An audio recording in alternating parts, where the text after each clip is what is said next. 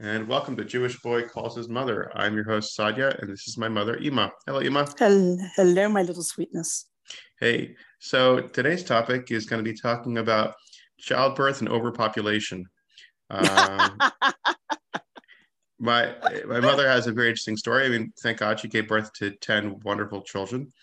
And she got a lot of flack for that, actually. And they make great tax deductions. It's funny because back in the day, there was an issue. People felt that overpopulation was a real problem. Nowadays, it's not overpopulation. It's just baltashkas. It's being wasteful is a real problem, which really is a real issue. You shouldn't be very wasteful. But let's take it to the top. So, Ima, tell me about the time you had your first child. Yes. When I found out I was expecting your oldest sister, I wanted to think of a cute way to tell your father. In fact, this would be an interesting topic for people to, contact us and tell us all their funny stories about how, women informed their husbands about their forthcoming first child. I'm sure there are a lot of cute stories about how, women have done this. So what I did was I sat down at the typewriter and I typed out what looked like a very official letter. And I actually put our address on it and made it look like it actually came in the mail. And it read, "Dear Rabbi Angster, your application to future fathers of future Lubavitcher Hasidim has been overwhelmingly accepted. We wish you a hearty mazel tov on the forthcoming birth of your Lubavitcher Hasid. Congratulations. Signed, the Committee for the Preservation of Jewish Population." That's and awesome. I pretended like it came in the mail. I said, here, this letter came for you today. And he looks good. What? I said, yeah. So he opened up the envelope, started reading it. So what was his reaction? Oh, he was thrilled.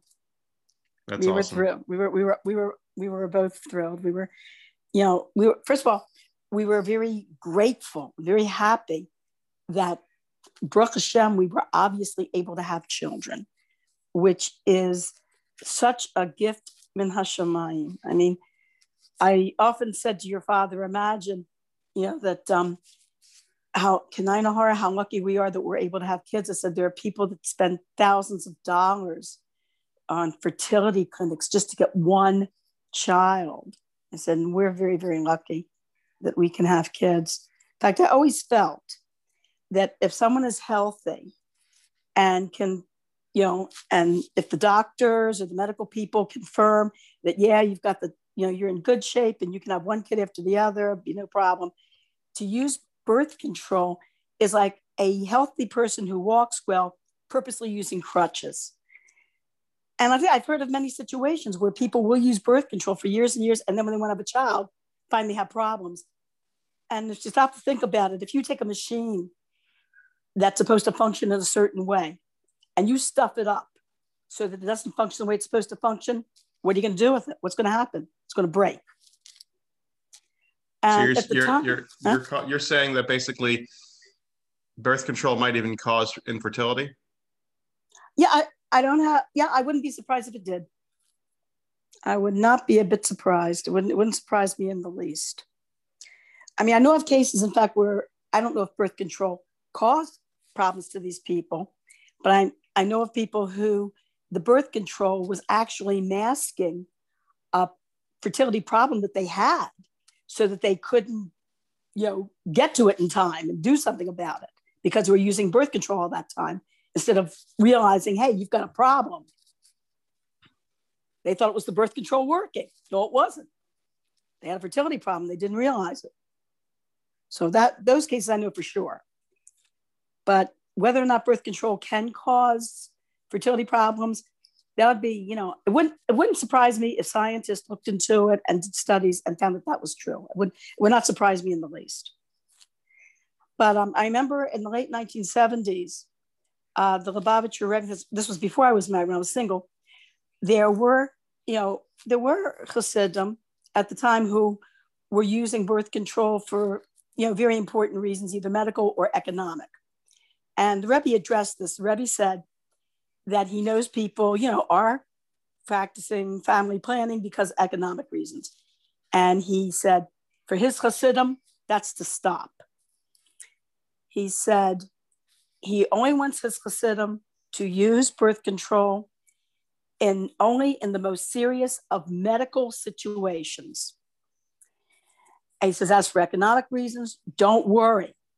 And my mother always said this. My mother said that if people are worried about having, limiting their children because of economic reasons, she said, don't worry. Every child is born with his or her own mazel. So don't worry. Your kid, whatever your kid is supposed to have materially, don't worry, your kid will get, it'll be okay. The Rebbe said at the time that the 6 million, I think this had to be like 1976, 77. He said the 6 million lost in the Holocaust had yet to be replenished, and that Mashiach could not come until all 6 million were replenished. And it's that thing is it takes a lot of risk. A lot of people have a lot of fears. Money is something that's very scary to deal with. Not having enough, not being able to support yourself or barely supporting yourself and your wife and maybe one kid or two, and then having been told that to go ahead and have another. It takes a real leap of faith, because it's very scary to go ahead and be in that financial situation and still be willing to do something like that. Oh, I agree totally with that. And it is a test of faith.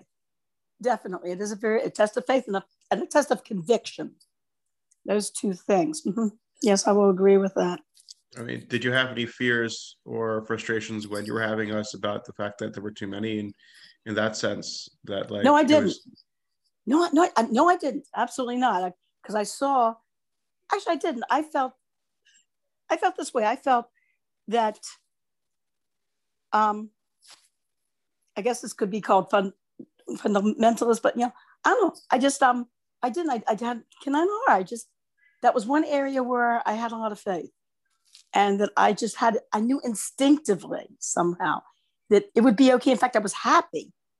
I was very, very happy to be able to be healthy and to have a lot of kids. And I enjoyed every single one of you.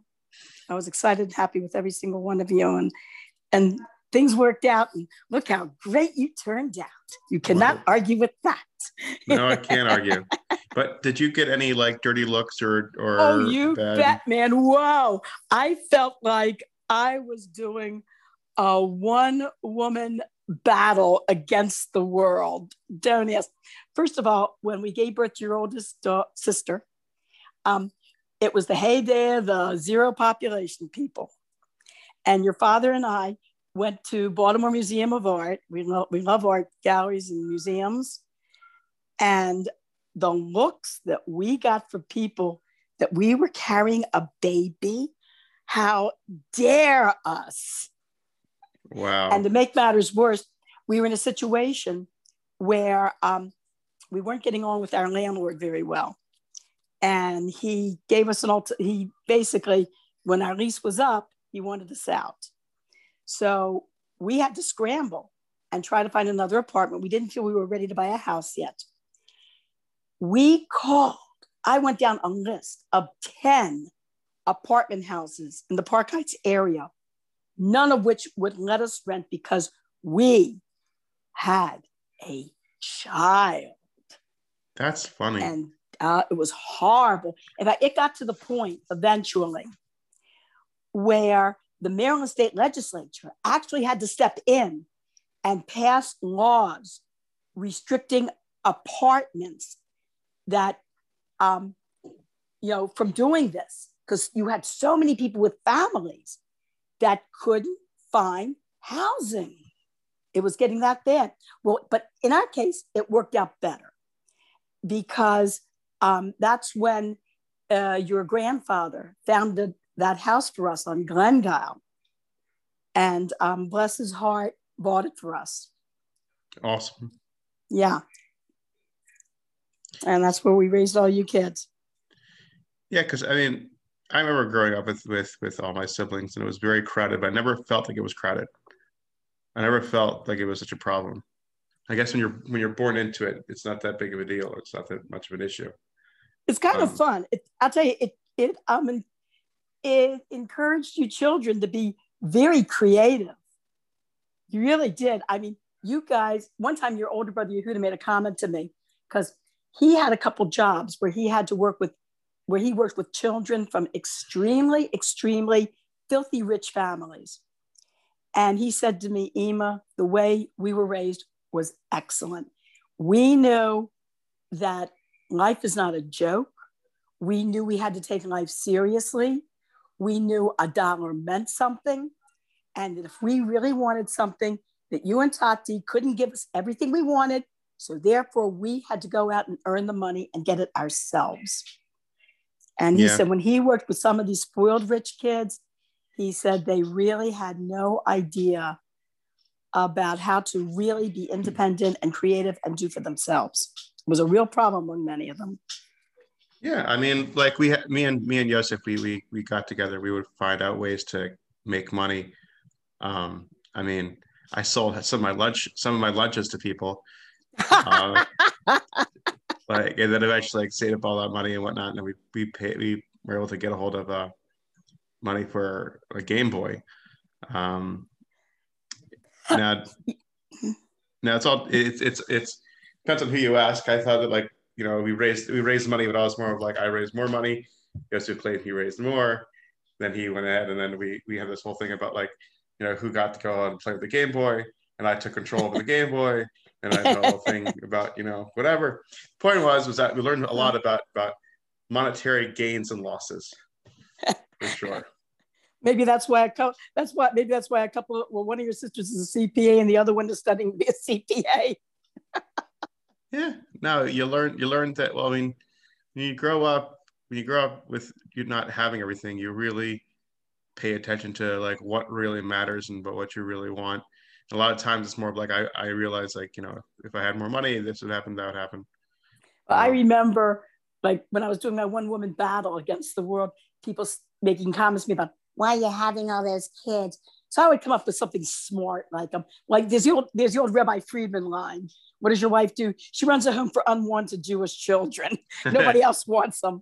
Then there was the line I came up with was, well, I wanted to start a daycare and couldn't find customers. I created my own. Or the other one, oh, they make great tax deductions. That's cute. Yeah. That's cute. It's just, well, it's I find it so frustrating when I see people that get like that, where they worry about overpopulation, because National Geographic's a couple of good years ago, I think when the world was about to reach 7 billion people, I think, and people were still a little bit shaky about overpopulation. They said if you took 7 billion people and gave them 6 feet of dancing distance, it would only fill up the entire downtown Los Angeles, and that'd be it.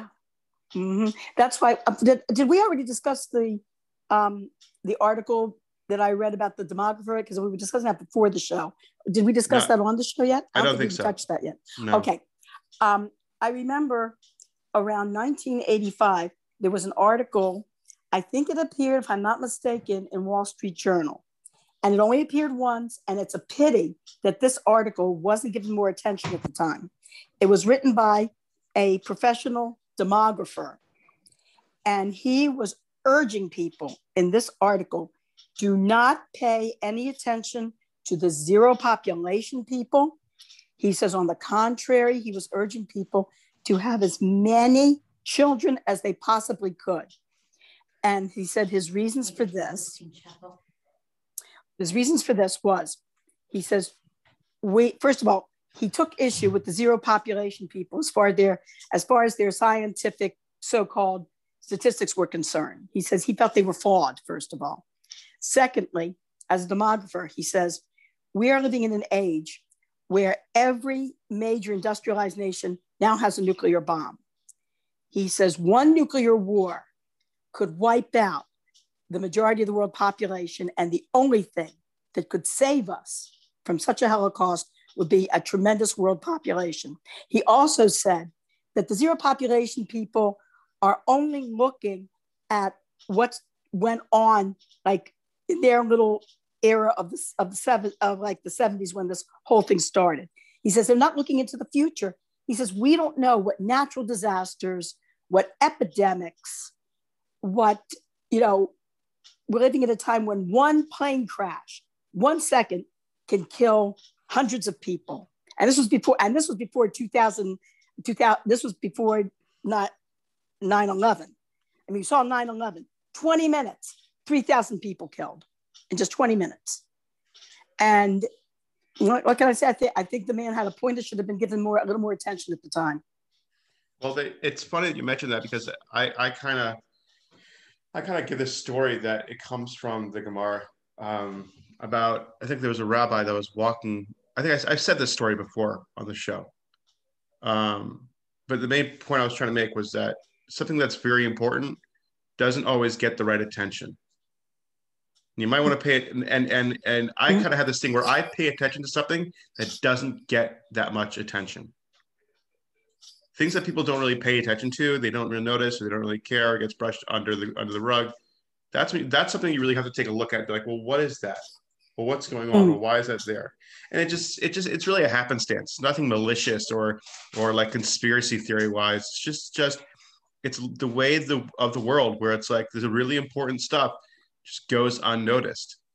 Kind of why I'm the middle child. I understand what it means to have the most important thing go unnoticed and not think paid attention to. Dig. Dun, dun, dun, dun, dun, dun. Just a little more. But yeah, no, it's something that, like, I guess it's very true there, that I agree with you on this, actually, is that, no, I think having children, and raising them properly, is very important. I think being able to handle raising them, though, is something that's very important. I think a lot of times you get people that just have kids and they don't know how to take care of them, and I don't want to, I don't want to be such a, thorn in your side about this, but it's very important that a parent knows what they're doing. That's true too, but a lot of times with, life in general is a learning experience. And I found, just like any other job, when you get on a job and you start a career, you don't stay stagnant in that career. As time goes on, you learn more and more about your profession. And you learn what's called the tricks of the trade. You learn what works in your profession. You learn what doesn't work in your profession. And you sharpen, as time goes on, you sharpen your skills. And no matter what profession you're involved in. And life in general is like a profession. And as we go on in life, if we're smart, we will take life's challenge to sharpen our skills. And the same thing is true of raising children. The way I raised your older brothers and sisters was not totally the way I raised the younger children, because as I was getting older, first of all, as an older person, I developed more patience.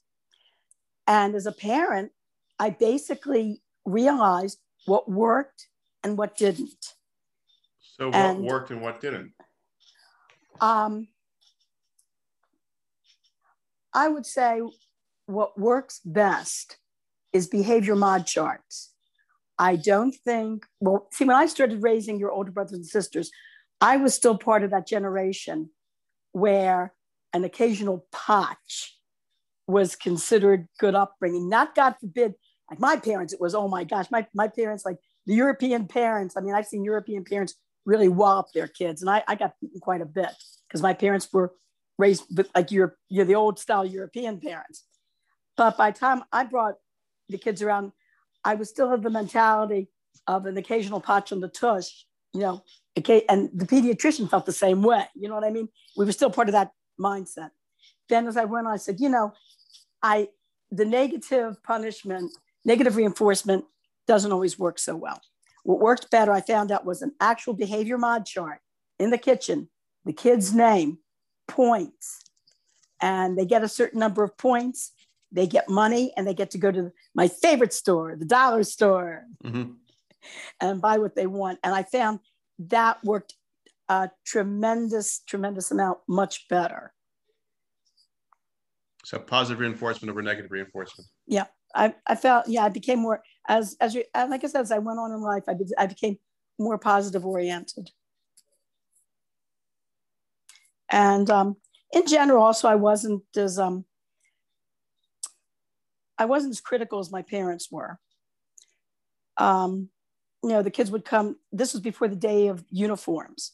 before the Beis Yaakov, started to have uniforms. And when the girls would come down and get ready for school, I would always compliment them on what they chose to wear, because your sisters, can I know, have very good taste in clothing, much better than mine. And I always made it a point to compliment them on how good they looked. Whereas when I would come down to practice, my mother would take a look at me up and down. She would put her hand over her heart and pretend to have a heart attack. And I would say, "Mom, what's wrong? What's wrong?" She says, the old Russian, dramatics. The Russians and Ukrainians and Poles are very much into the dramatics.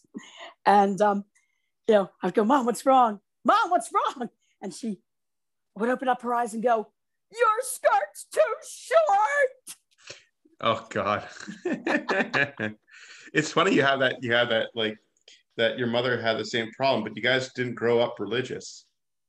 No. But you still grew up with tznius, the laws of tznius, though.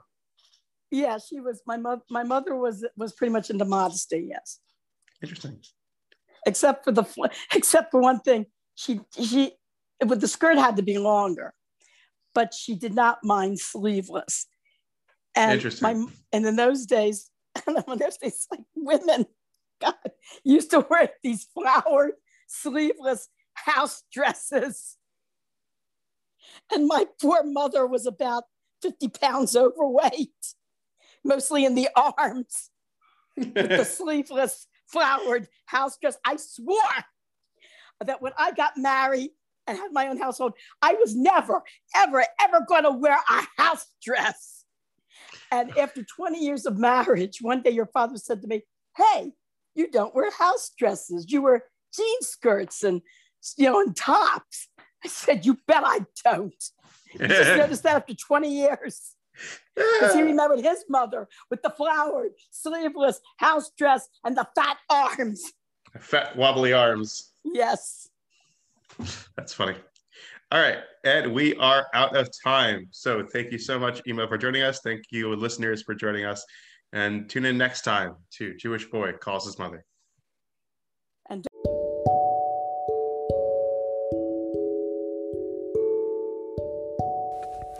thank you for listening to Jewish Boy Calls His Mother. Please like and share and find us on Facebook at Jewish Boy Calls His Mother Podcast. We are looking forward to hearing from you.